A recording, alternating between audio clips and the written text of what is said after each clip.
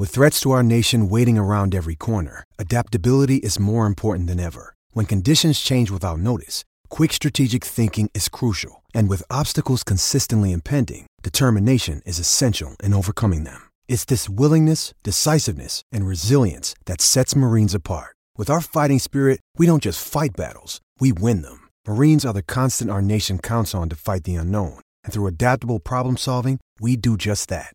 Learn more at marines.com. So,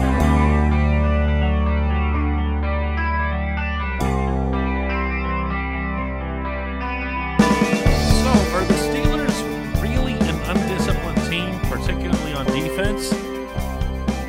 Or is this something that was just a one Sunday mirage? Good morning to you. Good Wednesday morning.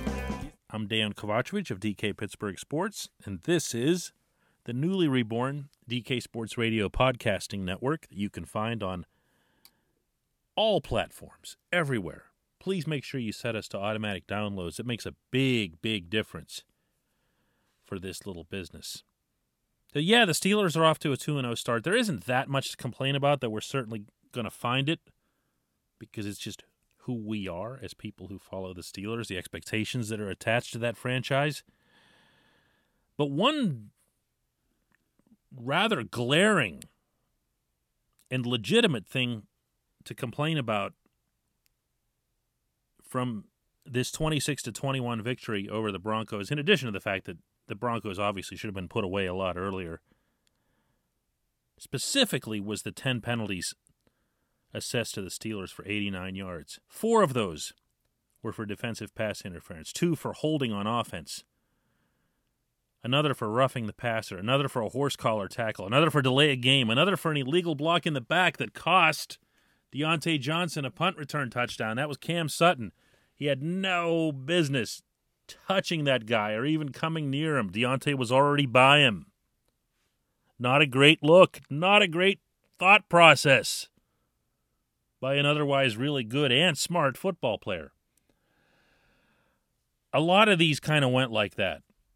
They were head scratchers.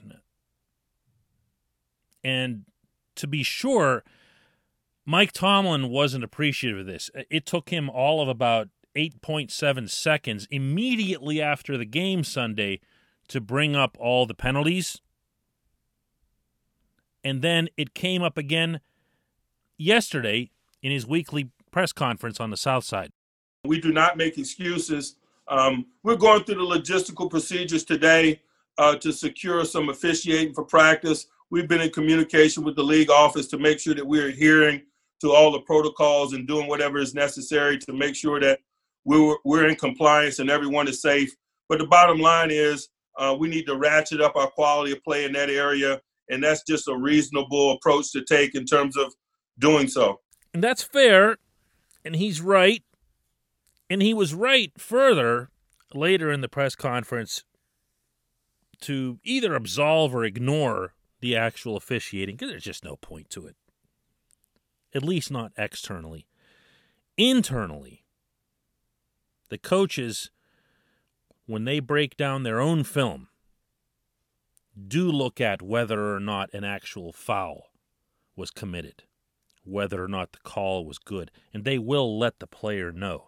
However, even in that setting, they will make sure that the player understands, hey, listen, even though you didn't actually commit a foul, here's how you put yourself in a position to be called.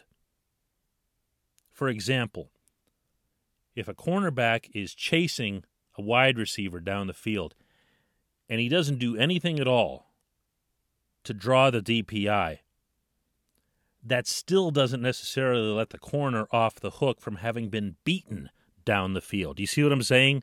So how did you put yourself in position to get that flag? What are ways you could have avoided even having a close call there? Those are the kinds of things that the coaches, the players in their classroom settings will revisit on a Monday and on a Tuesday following a Sunday game before they resume practicing in preparation for the following week on Wednesdays. And here's knowing that Tomlin and his entire staff are going to do that and take care of it. The Steelers had only been called for that many penalties in a game one other time in the previous 30 games they've played. So this isn't some recurring thing. This isn't some new drama element. I know everybody's always looking for drama elements when it comes to the Steelers.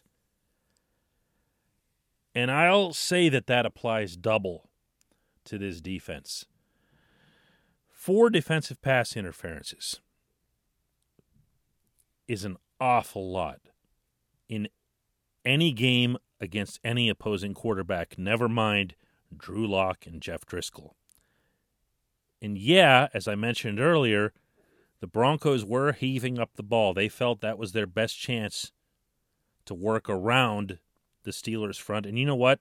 To some extent, they were right, because they did connect on some of those plays, and they did get their points off of big plays. And maybe the Steelers' secondary wasn't as crisp as it should be, because those guys are so used to all that pressure up front. And in addition, being fair here, Mike Hilton spent more than half the game up at the line of scrimmage. Terrell Edmonds saved the game up at the line of scrimmage. So they were even involved in the rushes. Blitzing 63% of the time. Blitzing 63% of the time. Who does that? But those are the gambles that you take, and the secondary has to respond better than they did. I think they will. I think there's a natural, what's the word I'm looking for here? Complacency that can set in when you look across the line of scrimmage and you see a Jeff Driscoll versus lining up across, this coming week, Deshaun Watson, or down the road, Lamar Jackson. When you know that there's a quarterback on the other side who can hurt you, you can say all you want about preparation, but there's just going to be more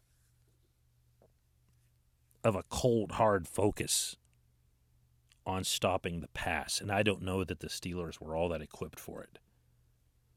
In general, I don't see a discipline problem. I did agree with Vince Williams' assessment on Twitter that the Steelers were playing 2 teams, at least in what I'm sure he was referring to, because there was a pass interference call on Devin Bush where Vinny just lost his mind out on the field. I don't know if they showed that on TV. You could see it from the press box where he just freaked out, and then he was still just shaking his helmet and everything else on his way off the field. And I kind of had a feeling Vinny was going to pop off afterward in whatever form he could, and that ended up being on Twitter with that tweet. Devin Bush didn't touch that guy. But the Steelers in general aren't a group that's going to be hit by a lot of penalties. They don't have dummies on the team. They don't have loose cannons. They don't have any Vontaze, Pac-Man types. I think this is going to be a one-and-done issue. If I was worried at all about the Steelers and penalties, it was going to be on the offensive line, given that Kevin Dotson was making his NFL debut at right guard and that Chuks Okorafor was making his first start at right tackle. But again, there were just the 2 offensive holds. That's not terrible over the course of a game. If the offensive line can keep from holding, I really don't think flags are going to be a problem. So I'm throwing the flag right here on anybody who wants to cite discipline as being an issue. Unless, of course, it comes up again Sunday. That's the beauty of doing this thing every day. You can completely change your tune or modify it as you go. When we come back, a rare, fun night at the ballpark.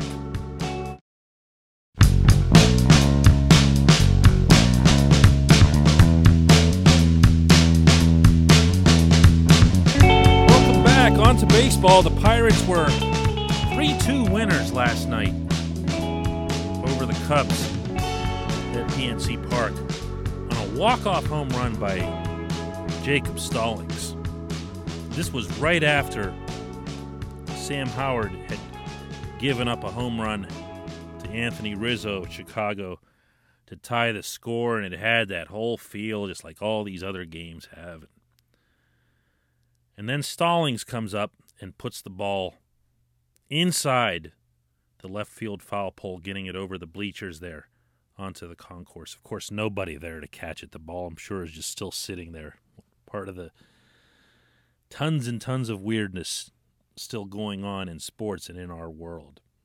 This segment of Daily Shot is brought to you by our friends at the Greater Pittsburgh Community Food Bank, who are having a special day today.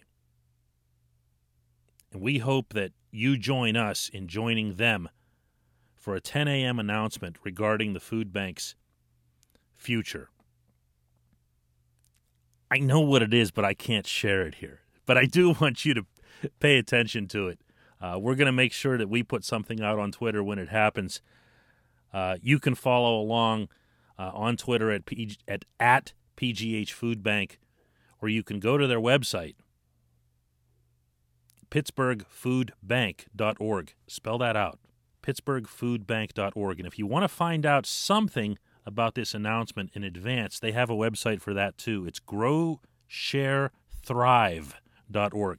Giving you that one again, it's growsharethrive.org. These are good people on a good mission,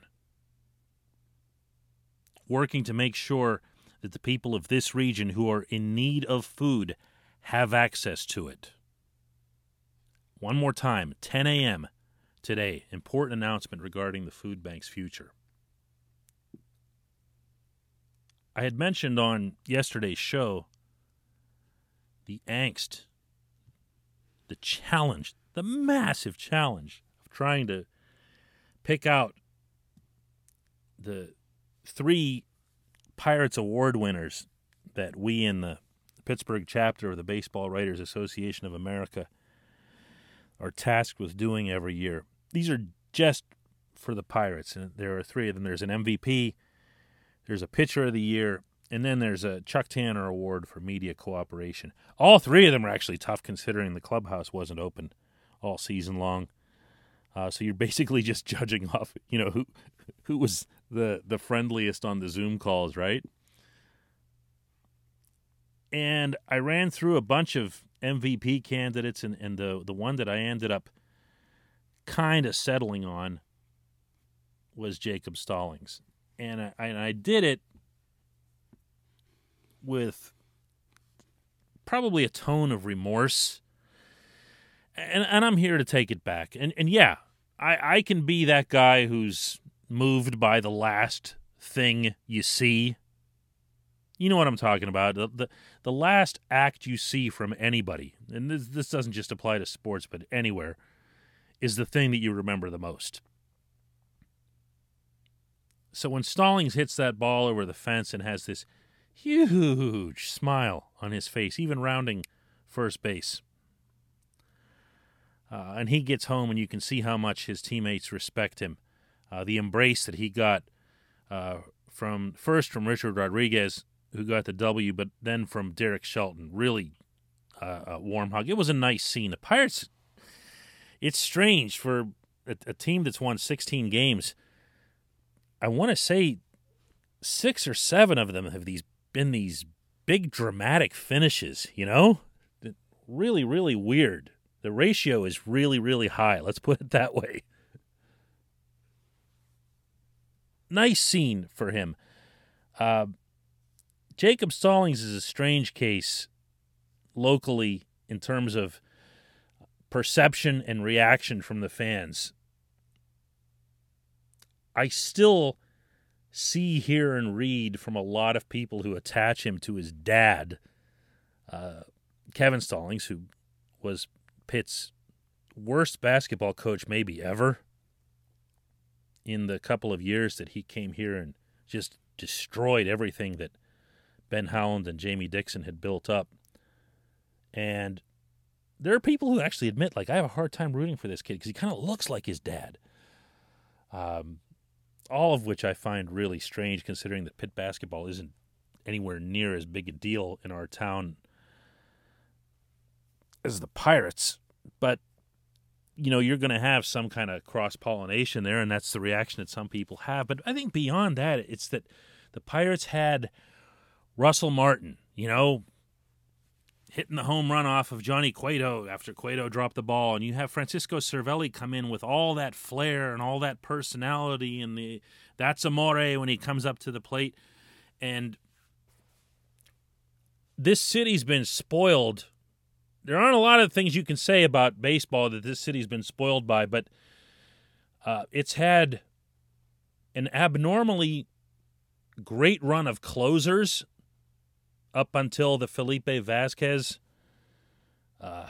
arrest. And it's had a really, really, really good run, great run, arguably, of catchers for a very long time. So when here comes Kevin Stallings' son, who wasn't ever regarded as a prospect. By the time he did come up, he was already old. I mean, he's 31 now. And by the time he arrived on the scene, he was your third-string catcher behind Cervelli and Elias Diaz. Never mind that Diaz was awful at just about everything. After having a nice run of hitting in 2018, he just completely bombed in 2019. And Stallings comes up and just basically takes over. Never in an arrogant, presumptuous way, never in a, hey, I'm here to be the starting catcher kind of way, but every chance he got, every small chance he got, he made it count. He worked with the pitching staff as if he'd been around them all his life. In some cases, he'd obviously worked with them before in the minors, so that helped. But he took ownership of it. He was passionate about it. He was deeply invested in the pitchers, not just in their work on the mound, but also in getting to know them. Coach's son. I've said this to him several times, and I said it to him again in Bradenton. I said, you act like a coach's son, and he just laughs about it. I think he has a pretty good idea of what everybody thinks of his dad around here. And I think he takes it in the spirit in which it's intended, which is positive. Coaches' sons, coaches' daughters in any sport are like that. They're basically de facto coaches on the field or on the court or on the ice. You know what I'm saying? He has a lot of that in him. So when the Pirates told everybody over the offseason, yeah, this is our guy. He's our catcher. And everybody was like, you remember this. Actually, you were probably part of it. Wow, this is just awful. How can they? He was the most singled out of all of the Pirates starters. That's not an exaggeration on my part when people would cite examples for why the 2020 Pirates would stink. Now, they did stink. They have stunk. I'm sure they will stink for the rest of this week. But Stallings didn't. The advanced metrics on Stallings, a lot of people rolled their eyes about that, the pitch framing and everything, were one of the things that Ben Cherington, Derek Shelton, and I need to mention, too, Glenn Sherlock, who was brought in as a catching instructor that the Pirates didn't have before. They wanted somebody to just really, really nail that position. And Sherlock was all over these guys in Bradenton. Saw it with my own eyes. Stallings, Luke Maile, who you remember was supposed to be the backup catcher, he was lost for the entire season in the opening week. And John Ryan Murphy. The two backups were never supposed to hit. They were supposed to be here just for defenses. The Pirates were just going to really, really prioritize defending.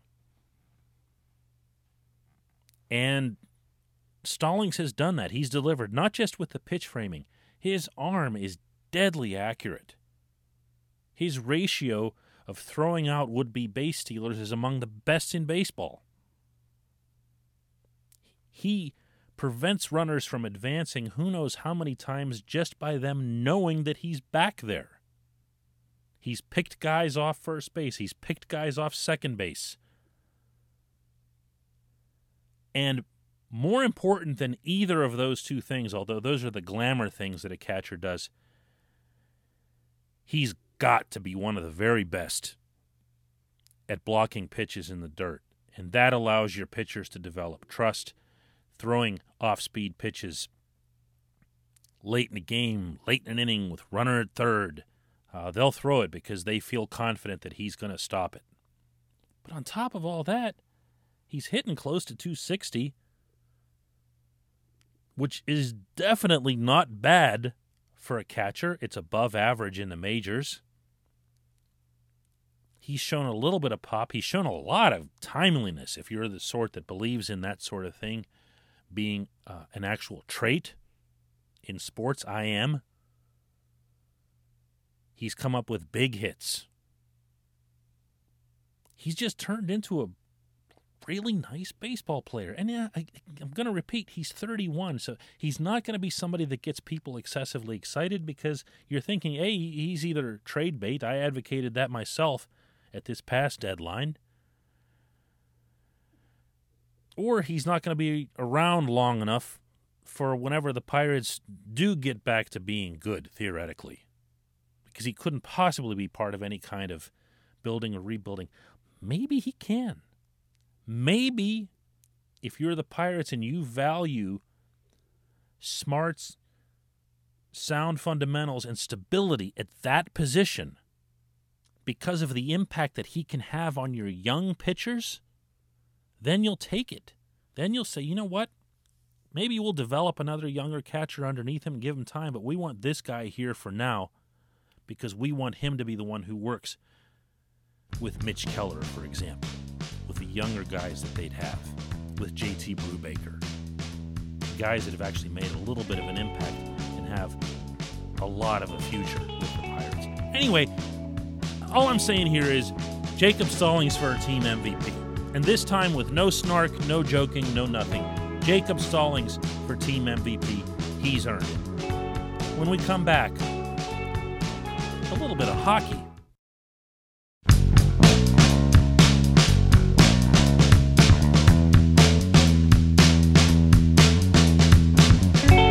Welcome back. The Stanley Cup Final resumes tonight in Edmonton. Game 3 between the Stars and the Bolts. The series is tied 1-1. I fully expect that the series will be untied in the Stars' favor after this one. There's so much I like about this Dallas team that if I start talking about it, I won't get to what I actually want to talk about, which is the local franchise. This portion of Daily Shot is brought to you by our friends at Luxembourg, Garbett, Kelly & George. That's a personal injury law firm that represents people who get hurt in car accidents, people working through workers' comp cases, medical malpractice claims. The attorneys at LGKG pride themselves in doing what they say they're going to do. They've been keeping those promises for more than 80 years. They've been designated as super lawyers for over 15 years. That is a rare combination in that industry, as anyone can attest. LGKG has offices in Cranberry, Newcastle, Beaver Falls, Butler, and Elwood City, and you can learn more about them online at lgkg.com or by calling 888-842-5454. Tell my good friend Larry Kelly that we sent you too when you do that. I mean it. Jim Rutherford spoke with our site yesterday, and there wasn't that much to update, that much to share, but, you know, we check in. Dave Molinari, our Hall of Fame hockey writer at DK Pittsburgh Sports, was the one who placed this call, and one of the things that, of course, we checked in on was how any potential trade talks might be going as it relates to Matt Murray and Tristan Jarry. And Jim's funny. When he does this with you, he, as open and honest as he is, he also understands that it's going to be read somewhere. So he's always sending signals as well. Does that make sense? Because you can do both things at the same time, and he does. And the point that he kept emphasizing in this particular interview was that the Penguins are offering something that no one else in the NHL is.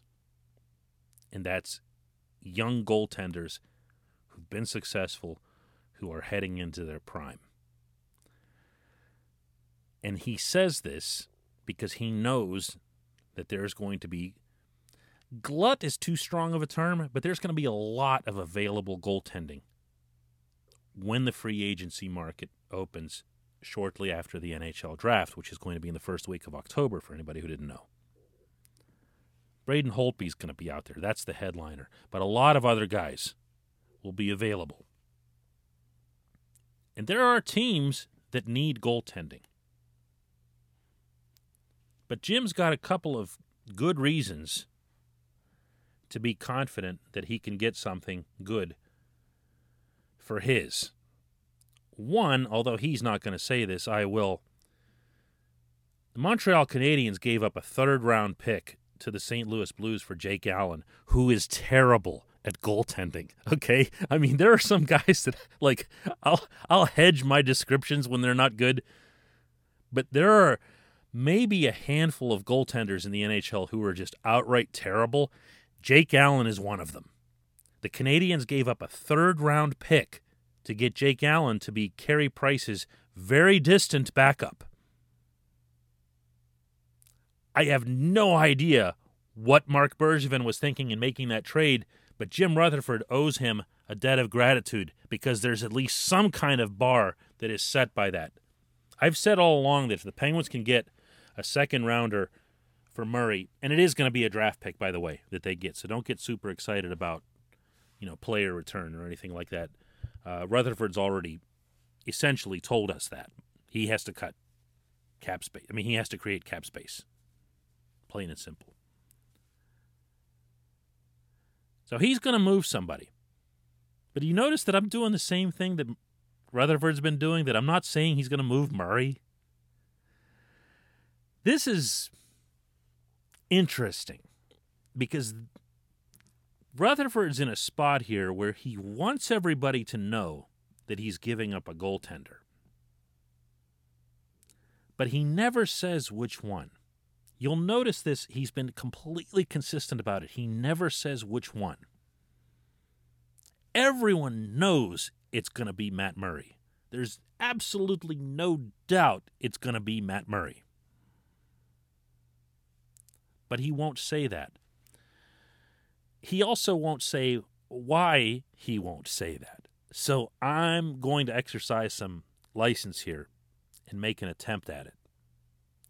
I believe that Rutherford doesn't want to say or suggest that he's just trading Matt Murray, because that can come with a negative connotation. Oh yeah, we're trading this guy. It sounds like we're getting rid of him. He's won 2 Stanley Cups for us, and he's young, but we're getting rid of him. It sounds like they're done with him. It sounds like the Cups were a flash in the pan. Don't take this particularly seriously. We believe in this other guy a lot more. Please come and take our guy that we don't believe in anymore. Right? Isn't that how you'd at least subconsciously perceive it? I sure would. Whereas, doing it this way, he's making it sound like, come and bid for my 2 guys. Come on, let's hear your best price. I mean, if this is what you'd offer for Murray, what would you offer for Jarry? Or if this is what you'd offer for Jarry, then what would you give me for my guy who's got the 2 rings? He can play one off of the other. This is how you get into the Hall of Fame. I know there's a lot of people that are down on him, principally because of the endless Jack Johnson stuff. I get it. Jack's not a good NHL defenseman. He's not a good fit for this team. But man, people take this into some crazy territory. But Jim Rutherford tends to get the most of his trades, including, maybe especially, the trades that are bigger in scope, that are bigger in importance. And moving someone like Matt Murray, I believe that Rutherford's objective here, in one form or another, is to get a first-round pick. I really do. There is a part of him that, and I've heard this in conversations that I've had with him, including just casual ones, there's a part of him that just dismisses the draft because he looks at who he has right in front of him, and it's been this way for years, and says, we'll deal with that when it comes. But then there's another part of him that looks around right now at the Eastern Conference at teams that have these young, exciting players coming up that are starting to skate circles around his guys, whether it's a Philadelphia, whether it's a Carolina, a Vancouver in the other conference. And you just see these young guys and these young legs, and you're thinking to yourself, well, I mean, we've got Samuel Poulin, and he wants to have younger players, but then he looks at what's in Wilkes-Barre, and even at levels around that, meaning juniors, Europe, wherever, where they have players throughout their system, there isn't anybody that's really all that exciting other than Samuel Poulin, maybe to a lesser extent Nathan Légaré. I really think that's it. And I don't know how much anyone's going to get super excited about Légaré until he shows he can really skate at the NHL level. Poulin can. He can do that right now. I really think that Rutherford's main objective here is to get a first-round pick so that his scouts at that cyber draft table, at that virtual draft, can have a first-rounder. So that they don't do all that work, and not that you're doing it for them, but you know what I'm saying. You got to make sure that these guys feel good about what they're doing, not just collecting a paycheck. Those jobs are heart and soul jobs. And that includes the people who are doing the advanced metrics and the analysis. If you do that all year long and then your GM dumps all your picks and you're sitting there at the table with 3 or 4 of them and they're all in the later rounds, you're like, what am I doing here? The guy doesn't even care. Way more important than that, you do want young players coming in. Maybe it won't be right away. In fact, it definitely won't be right away. Certainly not if it's a second rounder, third rounder. But you do need to move them into your system, because if you keep saying the same thing year after year after year, that's how you get to this point. So Rutherford is not just playing all his cards, but he's also playing some games here. And if he's successful, you'll know about it, and you'll know about it on draft day. Thanks so much for listening to this one. Your front door, your car, your gym locker, your gun. Safety is a habit. Learn more about how to keep guns safe and secure. Visit ProjectChildSafe.org.